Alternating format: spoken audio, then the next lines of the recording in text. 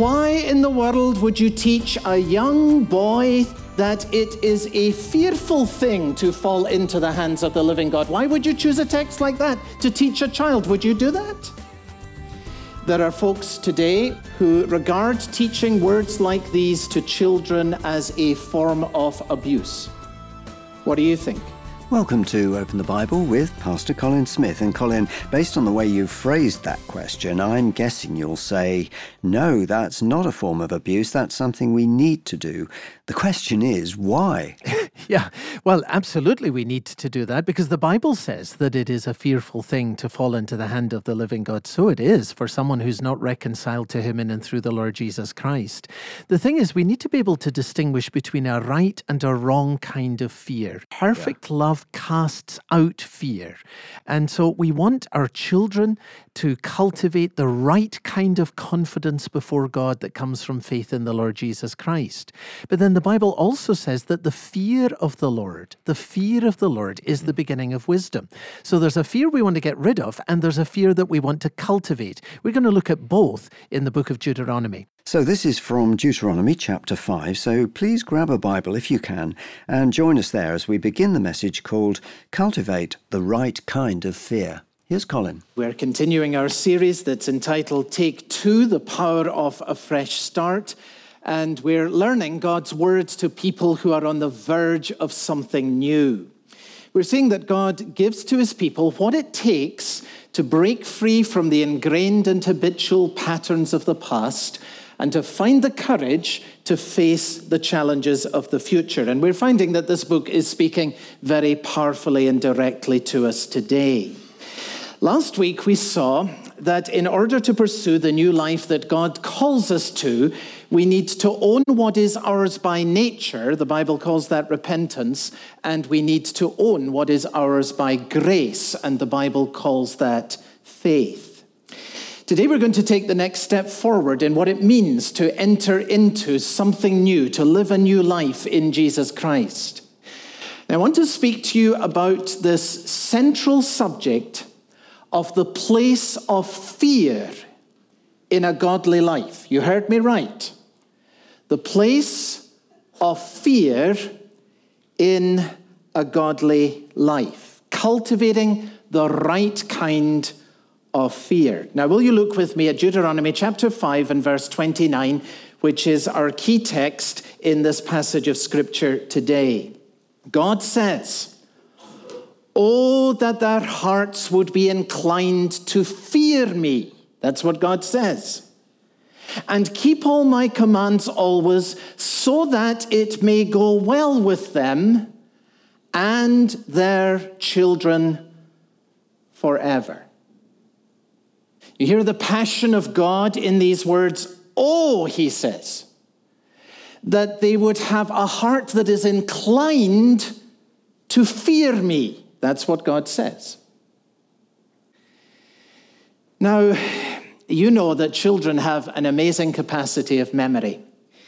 And I'm glad that as a child, I was encouraged and helped and taught to memorize a good number of verses of Scripture from the Bible, as well as a fair chunk of the hymn book, I think, that's kind of rooted from childhood in my memory as well.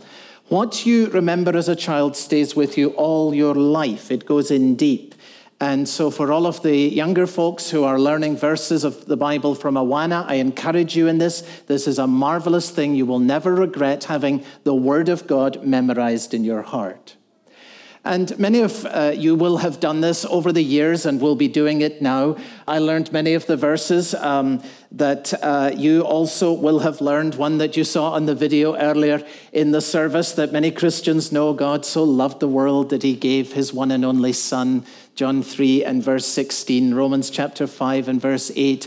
God demonstrates his love towards us in this, that while we were still sinners, Christ died for us.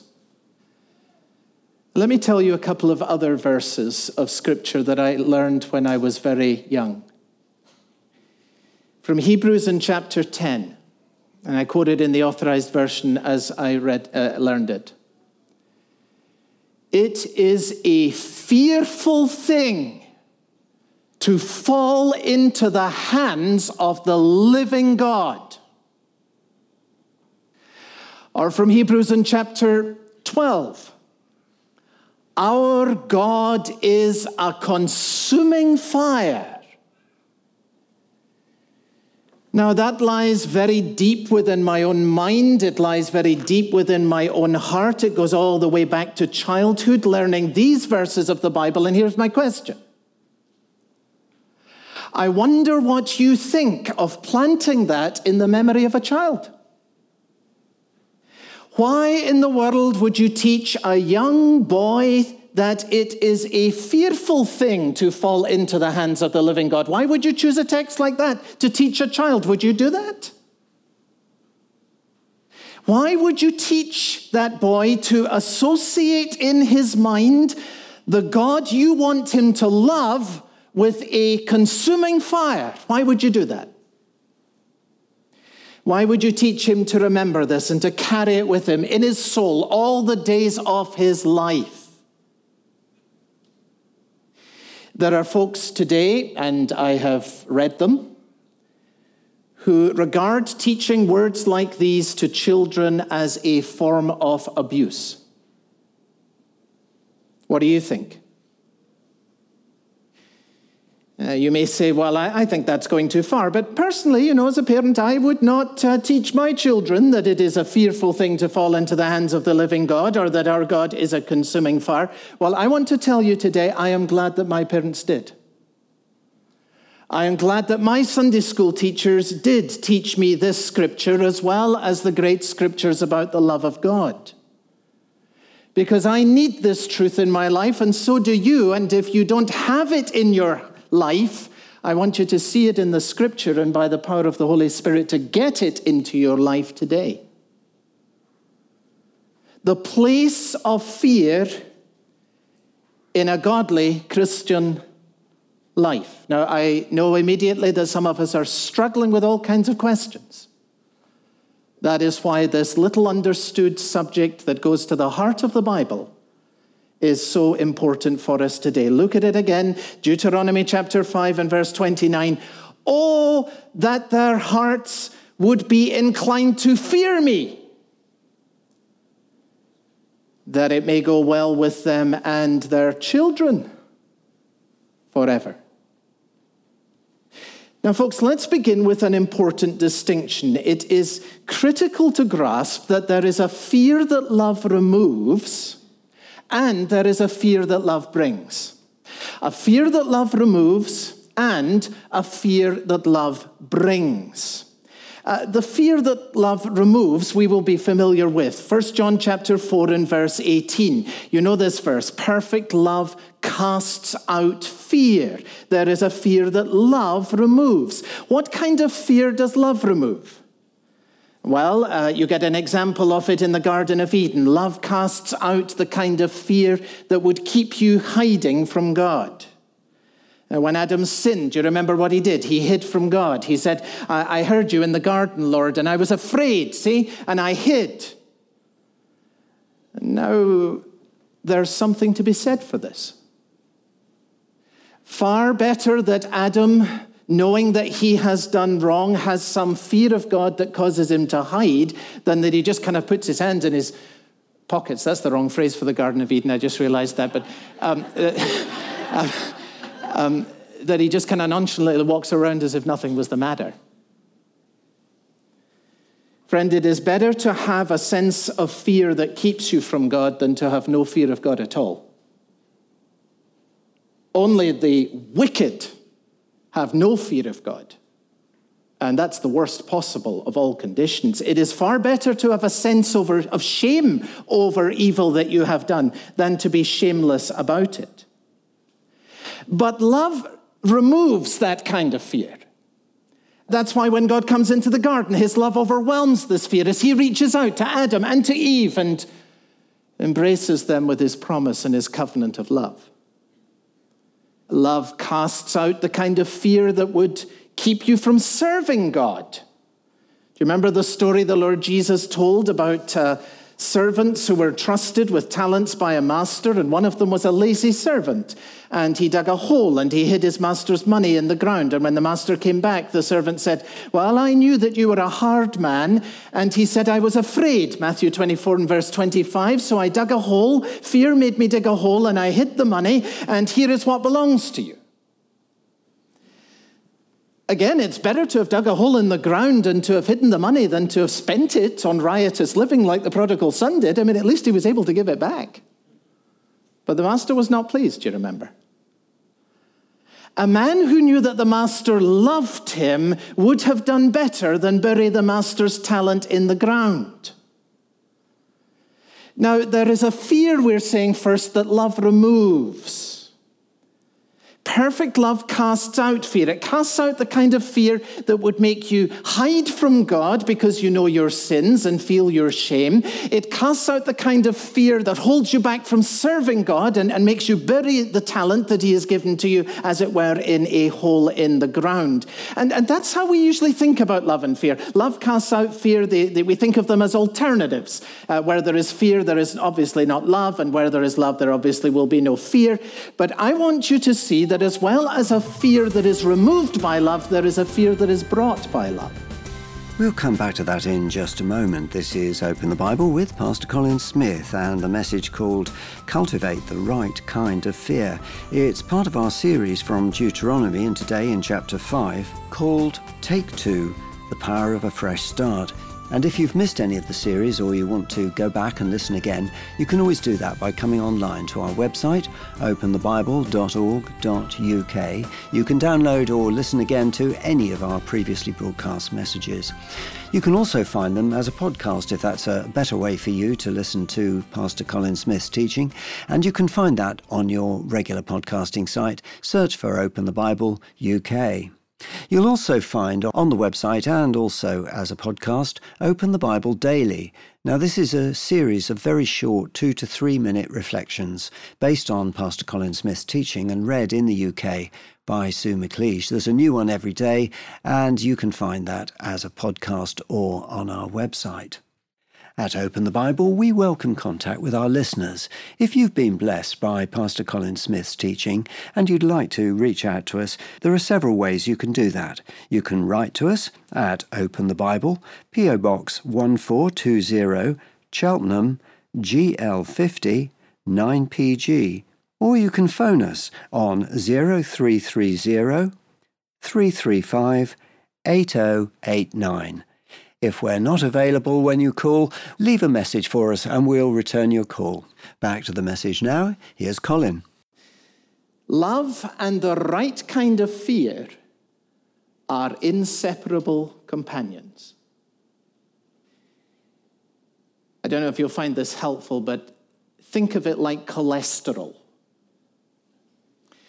Is cholesterol good or bad? Now, you see, it's a more subtle question than to give a simple answer, isn't it? Because you know there is good cholesterol and there is bad cholesterol. And if your bad cholesterol is going up, that means your health's getting worse. But if your good cholesterol is going up, you may actually be getting better. If you run a marathon, your good cholesterol increases, I read in a survey this week. So think of fear in the same kind of way. We want less of the bad kind. We want more of the good kind. And some of us have only ever thought that there was a bad kind of fear. The only thing that we've got in our mind is perfect love casts out fear. We have seen love and fear as alternatives. We have never seen them as companions. We do not understand the fear of the Lord, the good kind of fear that is the mark of health in an effective Christian life. So what then is this fear that love brings? Let me give you an example here. We're going to see it across the scriptures today. Psalm 130 and verse 4.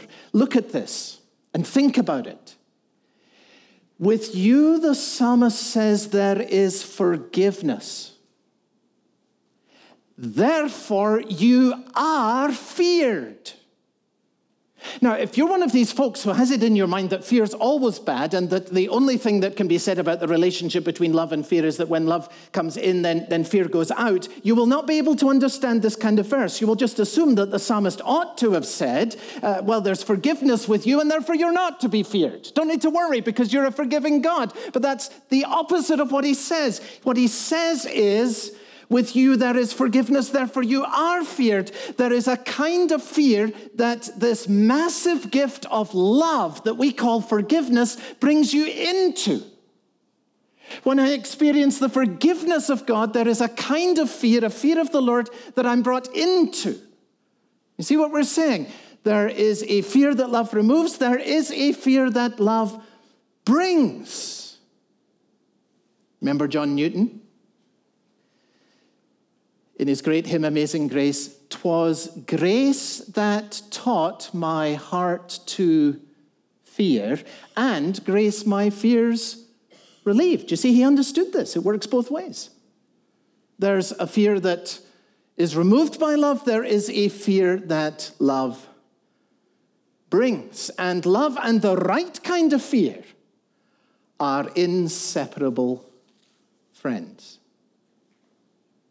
Now, someone may be saying at this point, now, wait a minute, we're in the Old Testament here, aren't we? Isn't it the case that the fear of the Lord is an Old Testament idea? Isn't it the case that people feared God in the Old Testament and then they kind of outgrew that, shook it off and started to love God in the New Testament? And shouldn't we be doing the same? Look with me just so that this is settled in your mind. Look with me in the New Testament about fearing God. I'm going to run through these scriptures very, very quickly. But I want you to see this is New Testament. This is Christianity. It's not like there's two different messages here. The words of Mary, Luke chapter 1 and verse 50. The mother of our Lord speaks of his mercy that extends to who? Those who fear him from generation to generation. That includes us. Matthew chapter 10, the words of our Lord Jesus. To who? To his disciples. Do not be afraid of those who kill the body, but cannot kill the soul. Rather, be afraid of the one who can destroy body and soul in hell. Acts chapter 9 and verse 31, a church health report. The church at its very best, Acts 9:31, the church enjoyed a time of peace. It was strengthened and encouraged by the Holy Spirit. It grew in numbers, and then Luke says, living in the fear of the Lord. Philippians chapter 2 and verse 12, our mandate for the Christian life. This is New Testament Christianity. Work out your salvation how? With fear and with trembling. 1 Peter chapter 2 and verse 17, a direct command. Love the brotherhood of believers, fear God, honor the king. Fear God, direct command in the New Testament, not the Old Testament. But perhaps, at least in my mind, most compelling of all, Revelation chapter 1 and verse 17. The experience of John the Apostle, the believer who had been closest to Jesus, the disciple who Jesus loved, the Gospels say, the disciple who had leaned on Jesus at the Last Supper. And when he sees in the first chapter of the book of Revelation the exalted Lord, John says about the Christ, I fell at his feet as though dead. Do you think it would be different for you? Really? And so the Savior comes to him and says, John, do not be afraid, and picks him up. Friend, this is not a fear you grow out of, as if religion sort of evolved away from it. This is a fear that we grow into if we are followers of Christ like John the Apostle. We are to fear God as we love him, and we are to love him as we fear him. And both the Old Testament and the New Testament make these things plain. So we're going to be looking at loving God next week from Deuteronomy. But first, this great theme of fearing him. And you can't separate them. They are inseparable. Read through Deuteronomy and you will find it again and again and again. We'll keep picking this up. It's love and it's fear, and it's fear and it's love. This is the nature of our relationship with God.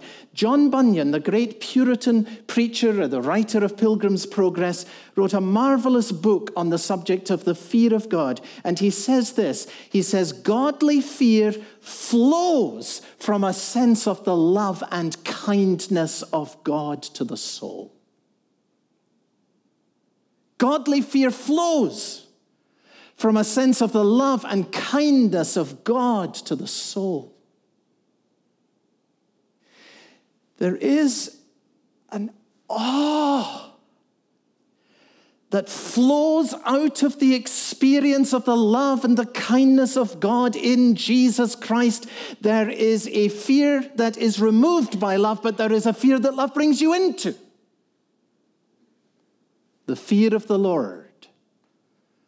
And it runs all the way through both the Old Testament and the New Testament. Now, here's my case. Here's the burden of my heart in this message today.